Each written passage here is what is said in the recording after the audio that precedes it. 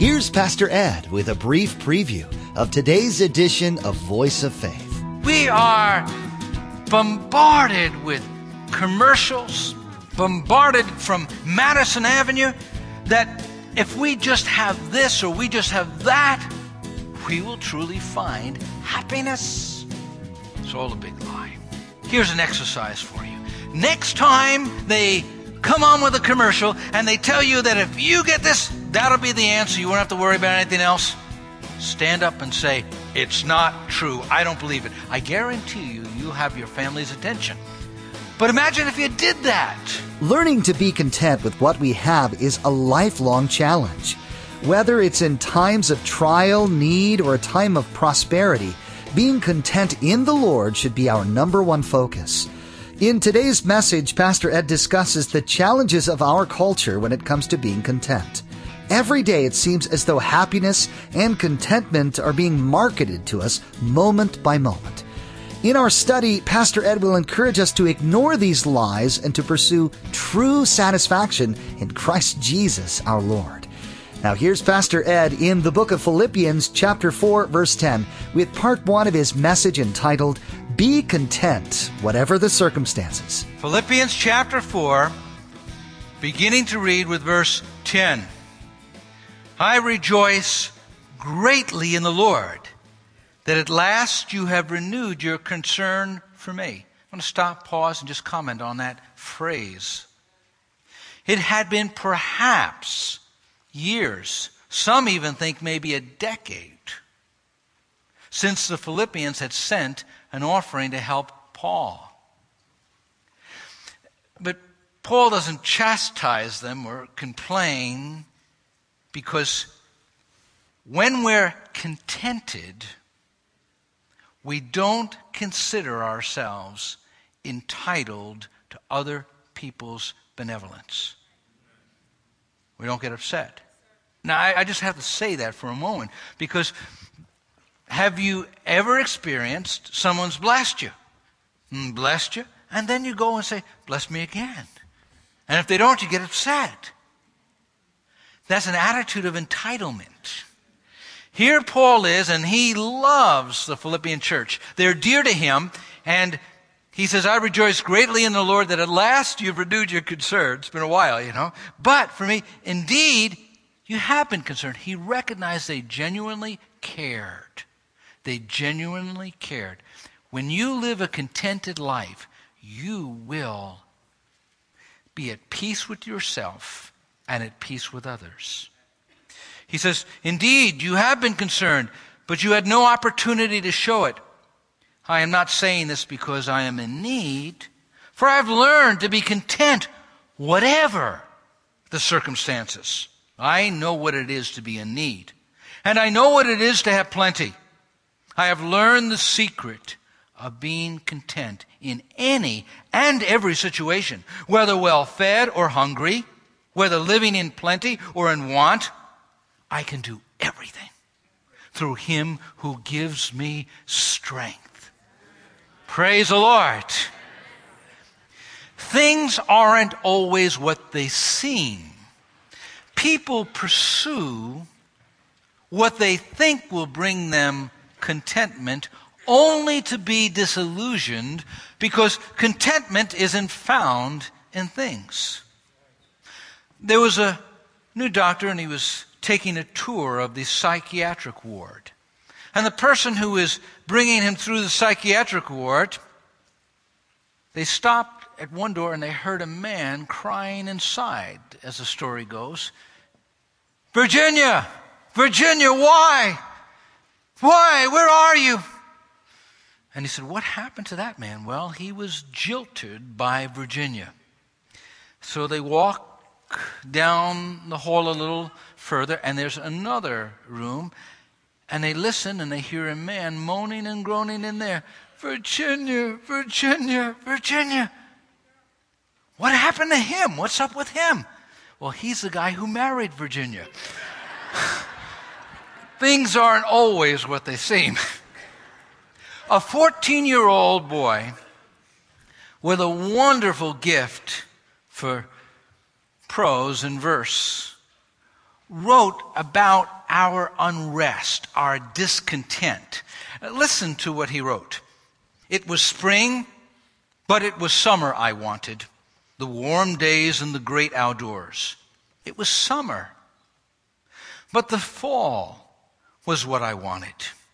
The colorful leaves and the cool, dry air. It was fall, but it was winter that I wanted. The beautiful snow and the joy of holiday season. It was winter, but it was spring that I wanted. The warmth and the blossoming of nature. I was a child, but it was adulthood that I wanted. The freedom and respect. I was 20, but it was 30 that I wanted. The youth and free spirit. I was retired, but it was middle age that I wanted. The presence of mind without limitations. My life was over, and I never got what I wanted. That aptly describes the discontent that is part of our culture, part of our society. We are bombarded with commercials, bombarded from Madison Avenue, that if we just have this or we just have that, we will truly find happiness. It's all a big lie. Here's an exercise for you. Next time they come on with a commercial and they tell you that if you get this, that'll be the answer. You won't have to worry about anything else. Stand up and say, it's not true. I don't believe it. I guarantee you, you'll have your family's attention. But imagine if you did that. We're bombarded by all these lies. And people wind up believing it's just a little bit more. It's just something else. Rockefeller was asked, how much money does a man need to be happy? And he said, just a little bit more. I heard a story about an employer who said to their employee, now they heard them grumbling. They said, oh, I'd be so happy if I only had $100. Man, I'd just be so content. I need $100. And so the employer said, I've never seen a content person, so went over and said, I heard you asking about that $100. Here it is. He walked away. He got outside the door and he just looked back and he could hear her mutter, I should have asked for 200. I should have asked for 200. Paul the Apostle says, we have to learn contentment. The necessity of learning contentment. In verses 10 to 11, again, I rejoice greatly in the Lord that at last you have renewed your concern for me. Indeed, you have been concerned, but you had no opportunity to show it. I am not saying this because I am in need, for I've learned to be content. Whatever the circumstances. Why did the Apostle Paul say, I've learned to be content? It carries with it the ideas or the idea of a disciple, a learner. That's what a disciple is. He's a learner. So Paul the Apostle said, I've discipled myself. I've been learning this process of contentment. It's not something that comes natural to us. Discontent is like weeds in a garden. It just happens. By nature, we are restless. By nature, we're always wanting more. Our fallen nature contributes to that type of attitude. The idea that the grass is greener on the other side of the fence. In fact, I heard a story about Noel Perrin. Noel Perrin was a farmer in Vermont, and he decided to raise sheep. And so he built a pen with some mesh wire, and he put it in the most lush place on his property, and he put the sheep in there. And the sheep kept on getting caught in the mesh web because they would put their head through trying to eat the grass on the other side of the fence. And the grass on the other side of the fence was poor, it was thin, and they were walking and moving around in lush green grass. And he kept on having to get them out because their heads would get stuck and they would begin to just bleed and wail. He decided to put the family horse inside of that pen. And the family horse did the same thing. Instead of eating the lush green grass right in that penned-in area, the horse pushed the fence aside and he ate a patch of about 3 feet of just grass that was burnt over and wasn't really good at all. The farmers in Vermont discovered this, that they could get musty hay that was wet, and they could put it in the feeder, and the cattle would never eat it. So what they would do is just put it on the other side of the fence, and they would eat it all up. We're somewhat like that. It's always greener over the fence. It's always better in someone else's household, in someone else's job, in someone else's church. It's greener on the other side of the fence. What really is it? That's a sign of our fallen nature, that discontent. We miss out the blessings of God that He pours on our lives because we think on the other side of the fence it's better. St. John of the Cross wrote, "The children of Israel did not find in the manna all the sweetness and strength they might have found in it, not because the manna did not contain them, but because they longed for other meat." Sometimes what happens is God pours out an incredible blessing, and we fail to enjoy it because of discontent. What did the psalmist say? "The Lord is my shepherd, I shall not." All right. Why are we wanting? If He's our shepherd, we'll be content. Now, contentment is not natural, but it is supernatural. Contentment is not natural, but it's supernatural. In 2 Corinthians chapter 12, verses 9 to 10, it says, "But He said to me, my grace is sufficient for you, for my power is made perfect in weakness.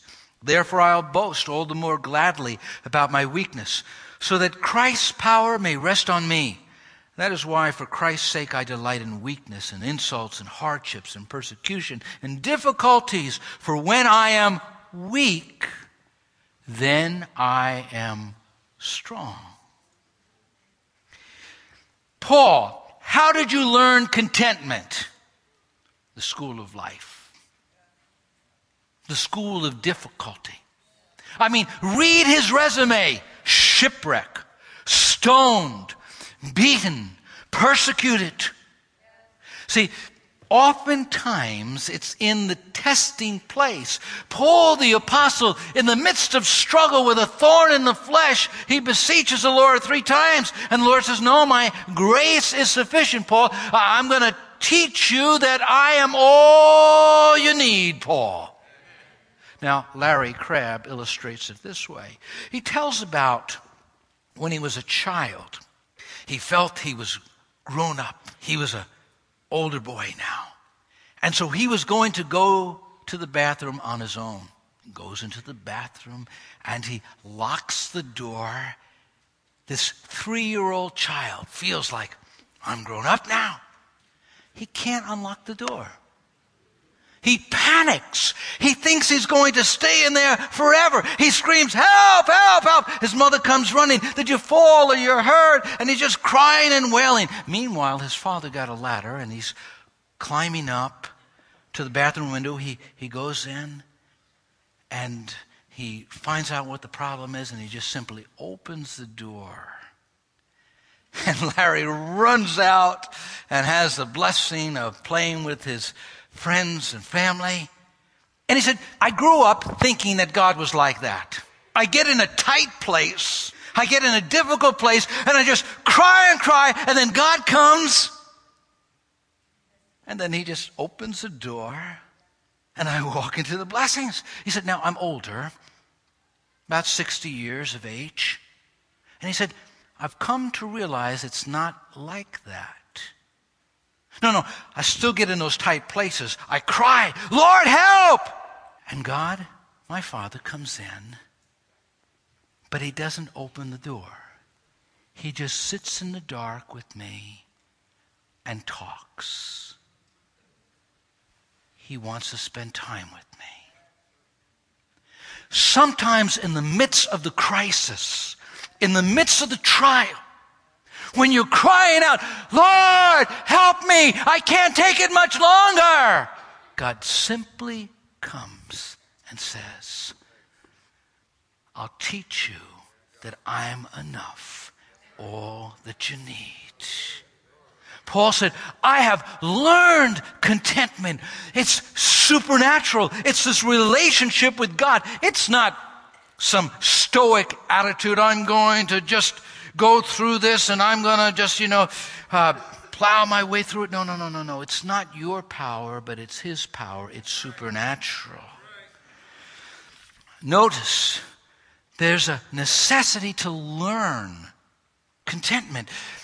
But also, there really are characteristics that make up this contentment. What does it all look like? Well, in verses 11 and 12. I'm not saying this because I'm in need, for I've learned to be content whatever the circumstances. I know what it is to be in need. I know what it is to have plenty. I've learned the secret of being content in any and every situation.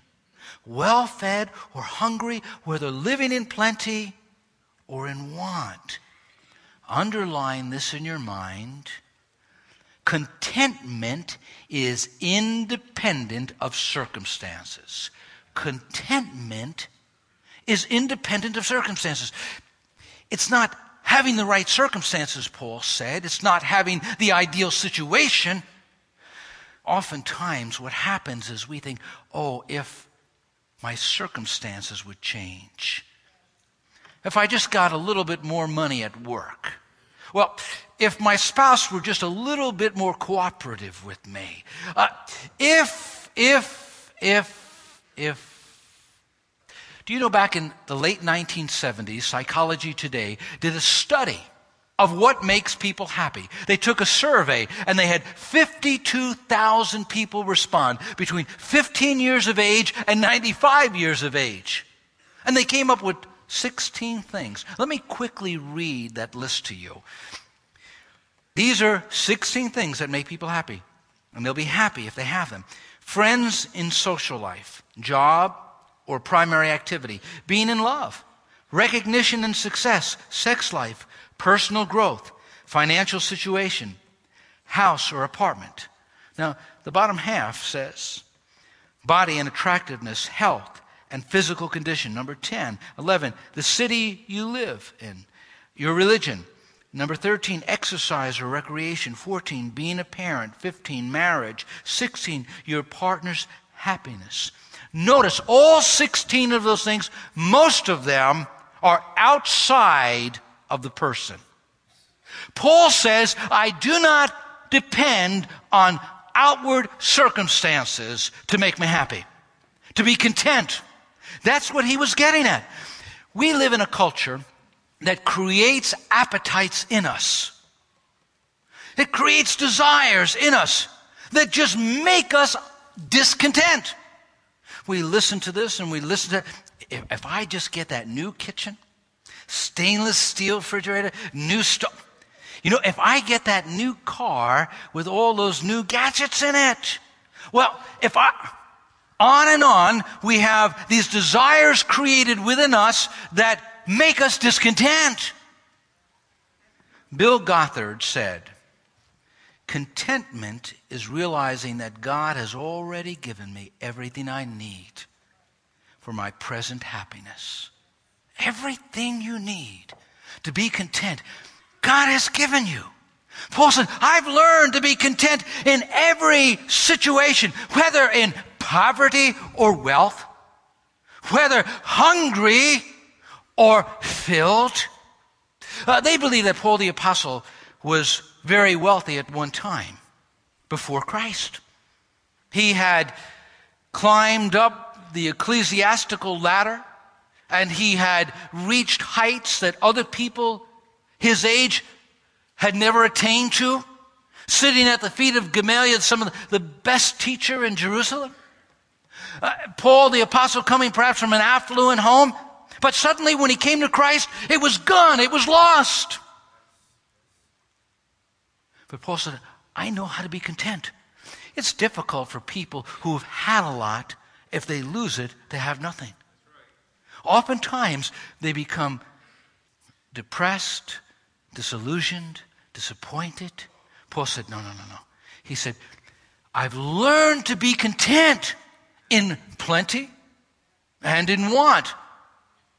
Sometimes plenty is our undoing. As a pastor, I've seen it happen in the church. God blesses his people, and we want his people blessed. But God blesses his people, and they buy a brand new boat. And attendance at church begins to wane. Well, they're gone up the Hudson and down the Hudson. Or somebody gets a financial blessing, and maybe they get involved in real estate, they get involved in their business. But something happens, and it takes them away from God. The priority of being in God's presence and being in the house of the Lord and being in communion with God suddenly is pushed to the back burner, and there is a discontent that fills their hearts.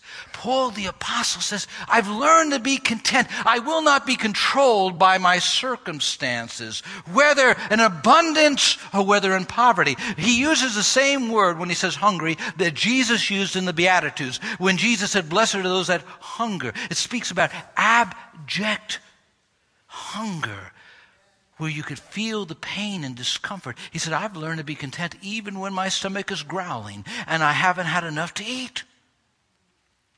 What he was saying is God wants us to know contentment in the midst of every circumstance.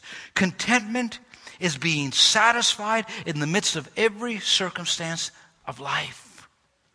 Our culture is creating unrealistic expectations of life, from Hollywood to Main Street, from the political arena to just our institutions.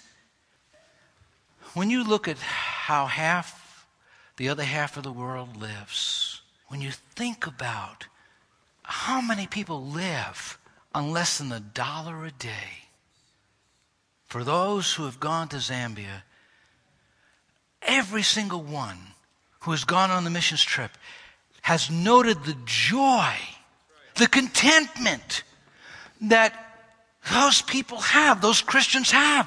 And they have so very, very, very little. I remember taking one of the congregants out who worked with Nancy Clark and helped on the grounds. I said, I'm going to take them out to the grocery store and get them something they would really like. And so they kept on saying it wrong. And I discovered what they really wanted was just oatmeal. Just oatmeal. I thought with that Shema they wouldn't want oatmeal, but they did. Here's what Paul is saying. Your circumstances shouldn't dictate how you feel. You should be satisfied. Remember the old chorus? Satisfied, satisfied. He said he'd be my comforter. He said he'd be my guide. Ever since that wonderful day, my soul's been satisfied. Listen, Jesus is more than enough. He will satisfy you. Being confident of this very thing, that he who has begun a good work in you will complete it until the day of Jesus Christ. This is a wonderful truth taken from the book of Philippians, chapter 1, verse 6. And as trying times enter into your life, it's important to continually keep this at the forefront of your thoughts. Each day here on Voice of Faith, Pastor Ed will be teaching verse by verse through Paul's letter to the church in Philippi. Thanks for joining us today. You've been listening to Voice of Faith, the radio ministry of Dr. Edward Jones of Faith Assembly in Poughkeepsie, New York. Now, we want to encourage you to log on to voiceoffaithradio.com and spend some time getting to know us. To stay current with what's being broadcasted here on Voice of Faith, subscribe to our Twitter feed at VOF Radio 1. Again, to follow the Voice of Faith Twitter feed or to access the archive of messages, log on to voiceoffaithradio.com. Or if you'd like, you can always give us a call. Our phone number is 845-462-8710. 5955. That's 845-462-5955. Well, that's all the time we have for today. We invite you to join us again for the next edition of Voice of Faith. On behalf of Pastor Ed, Faith Assembly, and the entire production team, we want to say thank you for joining us and come back next time for another edition of Voice of Faith.